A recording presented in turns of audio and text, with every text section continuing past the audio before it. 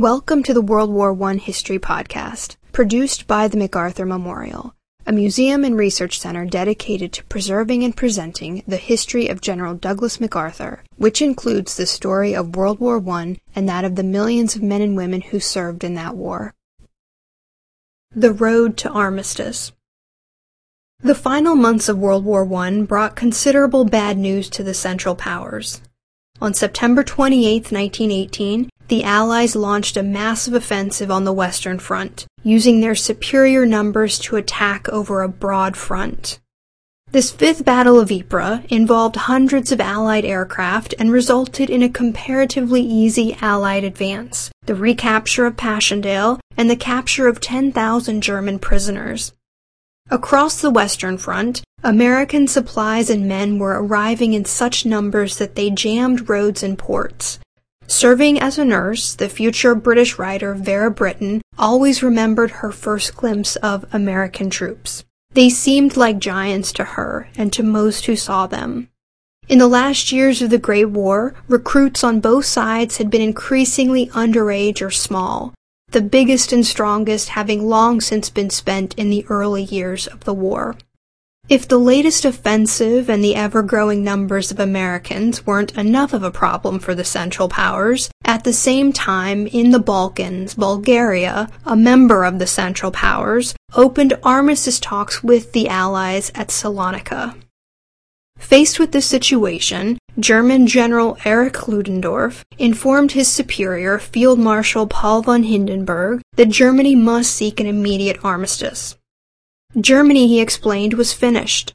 Victory was completely out of reach. The only thing to be done was to try to minimize the damage. To this effect, both men agreed that it was in Germany's best interest to try to negotiate a peace before Allied boots crossed into Germany. Ludendorff particularly believed that a German request for an armistice could take advantage of President Woodrow Wilson's 14 points, and that the idealism of the American president could be counted on to buffer difficult demands from the other allies. This willingness to seek an armistice was not just about gaining advantage for Germany in the post-war period. It was also about stopping a potential revolution in Germany that would topple the existing elites. Opportunistically, both commanders were prepared to force a reform of Germany's government, even if that meant the installation of a parliamentary republic, if that would neutralize the growing communist agitation in Germany. The plan was to use a revolution at the top to avoid revolution from below. A managed top-down revolution would also shift responsibility for the surrender to a civilian government, leaving the German army technically unconquered. The post-war myth that Germany had been defeated by internal elements and not really defeated on the battlefield was being born. The next day, the Kaiser and his government met at Spa, Belgium, at the Hotel Britannique. Ludendorff advanced his belief that the war was over and that Wilson should be contacted. He also announced that he could not guarantee that the front would hold for another 24 hours. An Allied breakthrough was imminent. Shocked, the Kaiser listened, but agreed that something must be salvaged from the situation. It was decided that Prince Max of Baden, the Kaiser's cousin and a well-known German liberal, should be made chancellor, as he would be far more palatable to the Americans. Then it was suggested that the Kaiser make some sort of gesture to indicate he would allow a popular, representative government to form. This was almost too much. When asked to sign a proclamation renouncing some of his powers, the Kaiser began walking to the door. Then he turned around and signed the proclamation. The revolution from above was underway, and the German government was authorized to make contact with the American president and express Germany's total agreement with the 14 points. While this drama occurred behind the scenes, the war continued. That same day, American soldiers involved in the Meuse-Argonne offensive encountered stiff German opposition in the Argonne forest. American casualties in the Argonne were high, and there were moments when American lines seemed to buckle. This uneven performance by troops new to war gave some German commanders renewed nerve. But there was another element to the story. Behind Allied lines was a traffic jam of epic proportions. American supplies and vehicles were coming to the front on an unprecedented level. As Ludendorff was aware, Germany could not hold out against such a wealth of men and material. Insisting on an armistice, he explained once more, "We cannot fight against the whole world." The same day, Bulgaria surrendered to the Allies. With Allied troops occupying the country, a great wedge had been driven into the Central Powers. Germany and Austria-Hungary were now cut off from the Ottoman Empire. The first domino had fallen, and others were right behind it.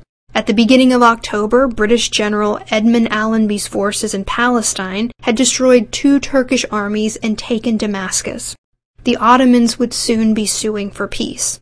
In addition to this pressure, the Americans were also gearing up for yet another attack in the Argonne. Ludendorff begged the Kaiser to quickly issue the peace offer. Prince Max was more cautious. He wanted the Kaiser to accept that only Parliament had the right to declare war or make peace. He also wanted the Kaiser to step down as commander-in-chief of the German military. Hindenburg objected that this was all irrelevant, and that the important thing was to send the peace message as quickly as possible, because the army could not hold out for another 2 days. Prince Max coldly informed Hindenburg that if defeat was really just hours away, it should be the army doing the waving of the white flag, not the German government. Frustrated by the Chancellor, Ludendorff sent a message to the Kaiser and the General Staff. In it he explained that with its allies failing and facing heavy losses, Germany had a duty to guard against useless sacrifices. He concluded, "Every day costs thousands of brave soldiers' lives." This was true, but as pointed out by historian Martin Gilbert, this was a sentence that could have been written on almost any of the past 1,500 days. On this particular day, however, the general deemed saving lives the most politically expedient strategy to get what he wanted.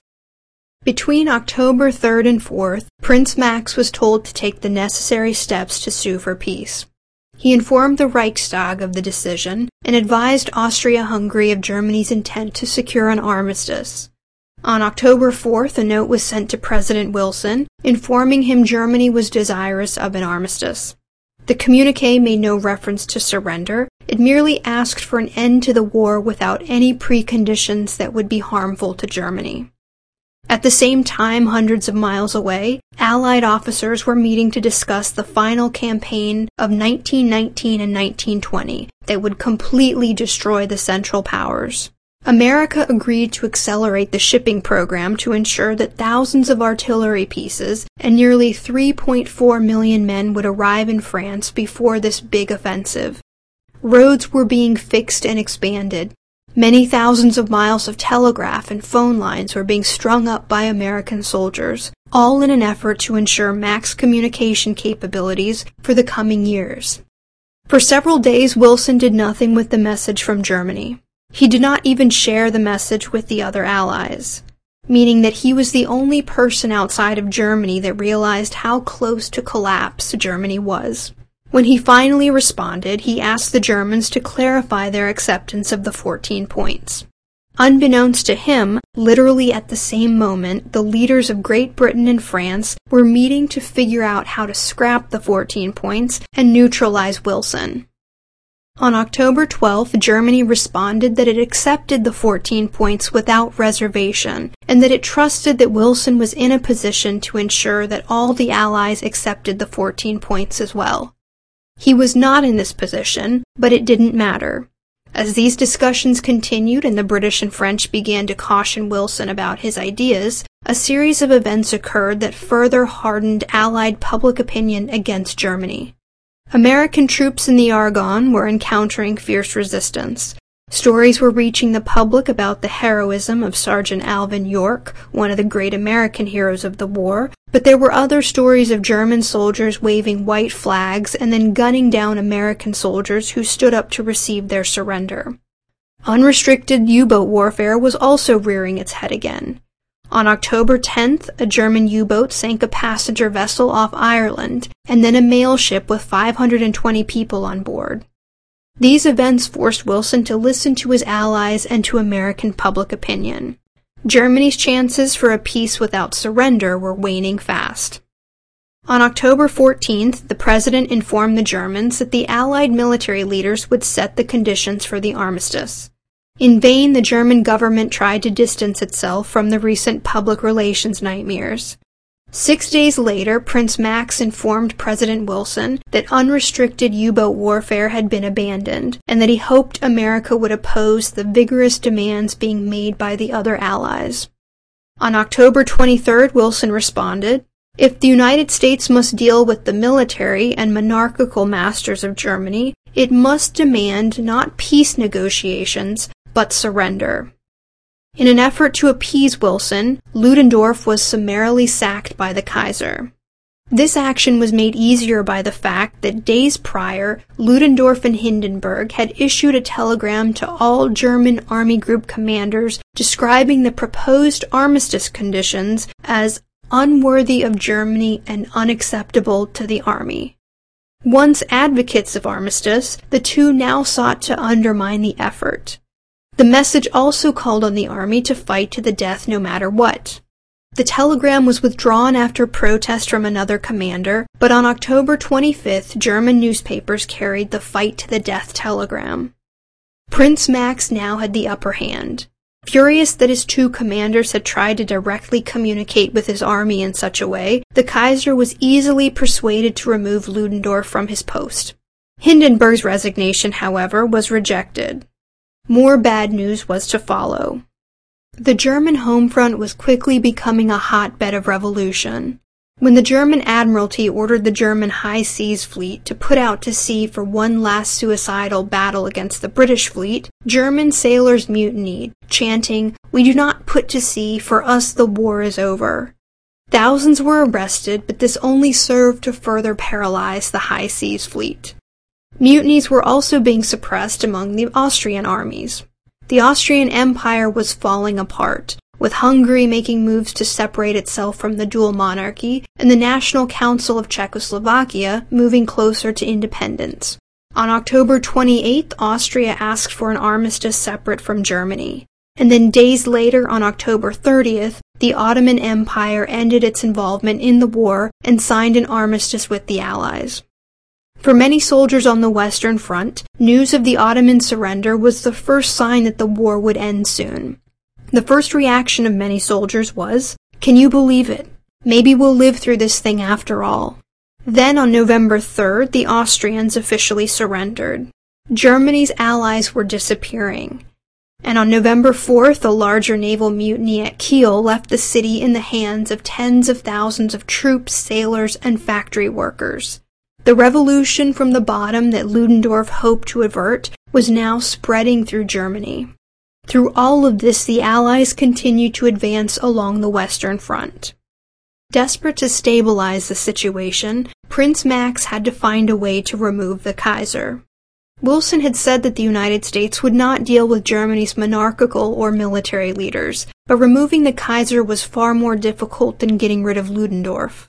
Sensing a threat to his throne, the Kaiser had fled Berlin and spent all of his time at the German military headquarters at Spa.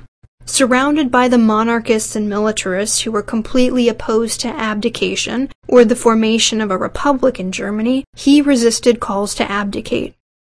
The Kaiser was buttressed by Hindenburg, who assured him abdication was not necessary.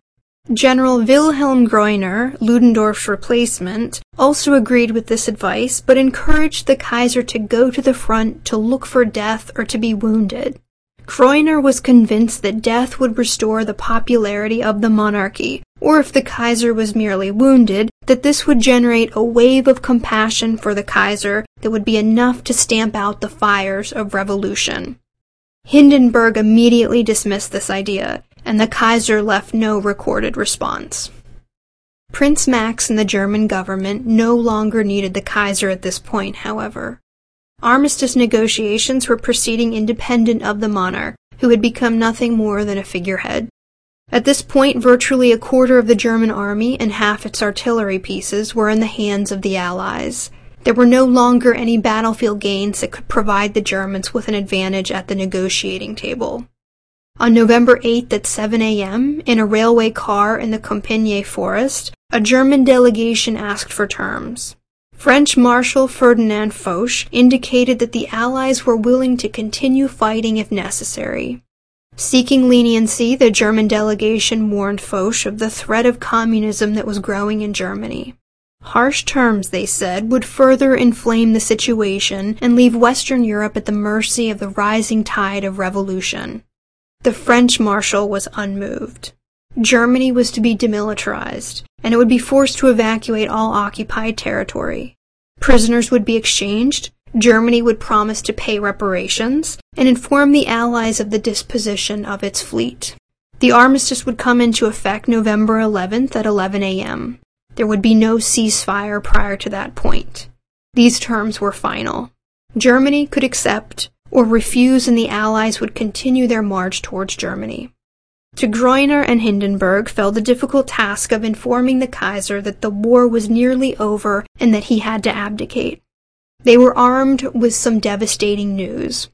In a hastily called meeting of the divisional, brigade, and regimental commanders, it had come to their knowledge that the German soldier could not be counted on to be loyal to the Kaiser any longer. The Kaiser had planned to wait at Spa for news of the armistice and then personally lead his army back to Germany. Groener destroyed this last illusion, explaining, "Sire, you no longer have an army. It no longer stands behind your majesty." The Kaiser fell into a rage, and Groener and Hindenburg left him, not daring to return until the afternoon. When they did return, the Kaiser explained, "You no longer have a warlord."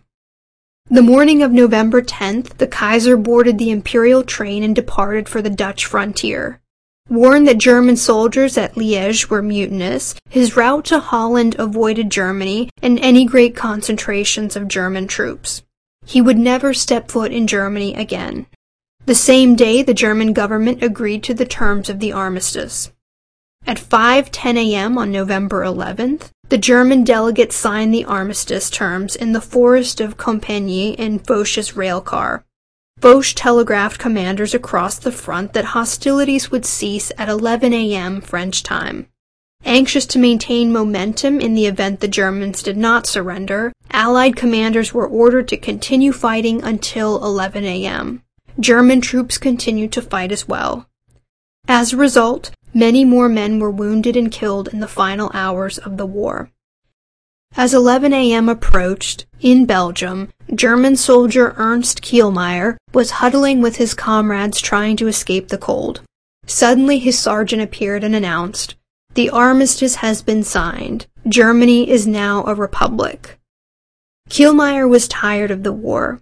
He remembered saying goodbye in 1914 to a man from his town who was leaving to join a reserve regiment. 15 years old and boyishly excited about the war, he had told the man he would join him soon at the front. Rather than being impressed, the man had told him, "If boys as young as you are needed, then the war is lost." Looking at his comrades on November 11, 1918, Kielmeyer knew the war was lost. Just east of Mons, a Canadian soldier, Private George Price, was waiting for the armistice as well. It was 10:58, 2 minutes to the end of the war. A German sniper took one last shot, and Private Price was killed instantly, making him one of the last casualties of the war.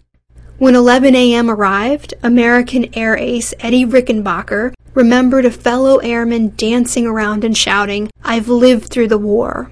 Elsewhere, the mood was more somber. When the British 8th Division was informed of the armistice, one man asked, "What's an armistice, mate?" A fellow soldier responded, "Time to bury the dead." The war continued in some theaters for a short while, but this particular armistice was to last for 30 days. It was followed by several more until the Treaty of Versailles was ratified and peace was officially declared on January 10, 1920. The peace terms were devastating for Germany. In the last months of the war, Germany's military leaders had succeeded in sowing the seeds for future discontent with the peace. The myth that Germany had not been defeated militarily, just stabbed in the back by liberals and communists, would metastasize over the next decades. The Kaiser's plight mattered very little.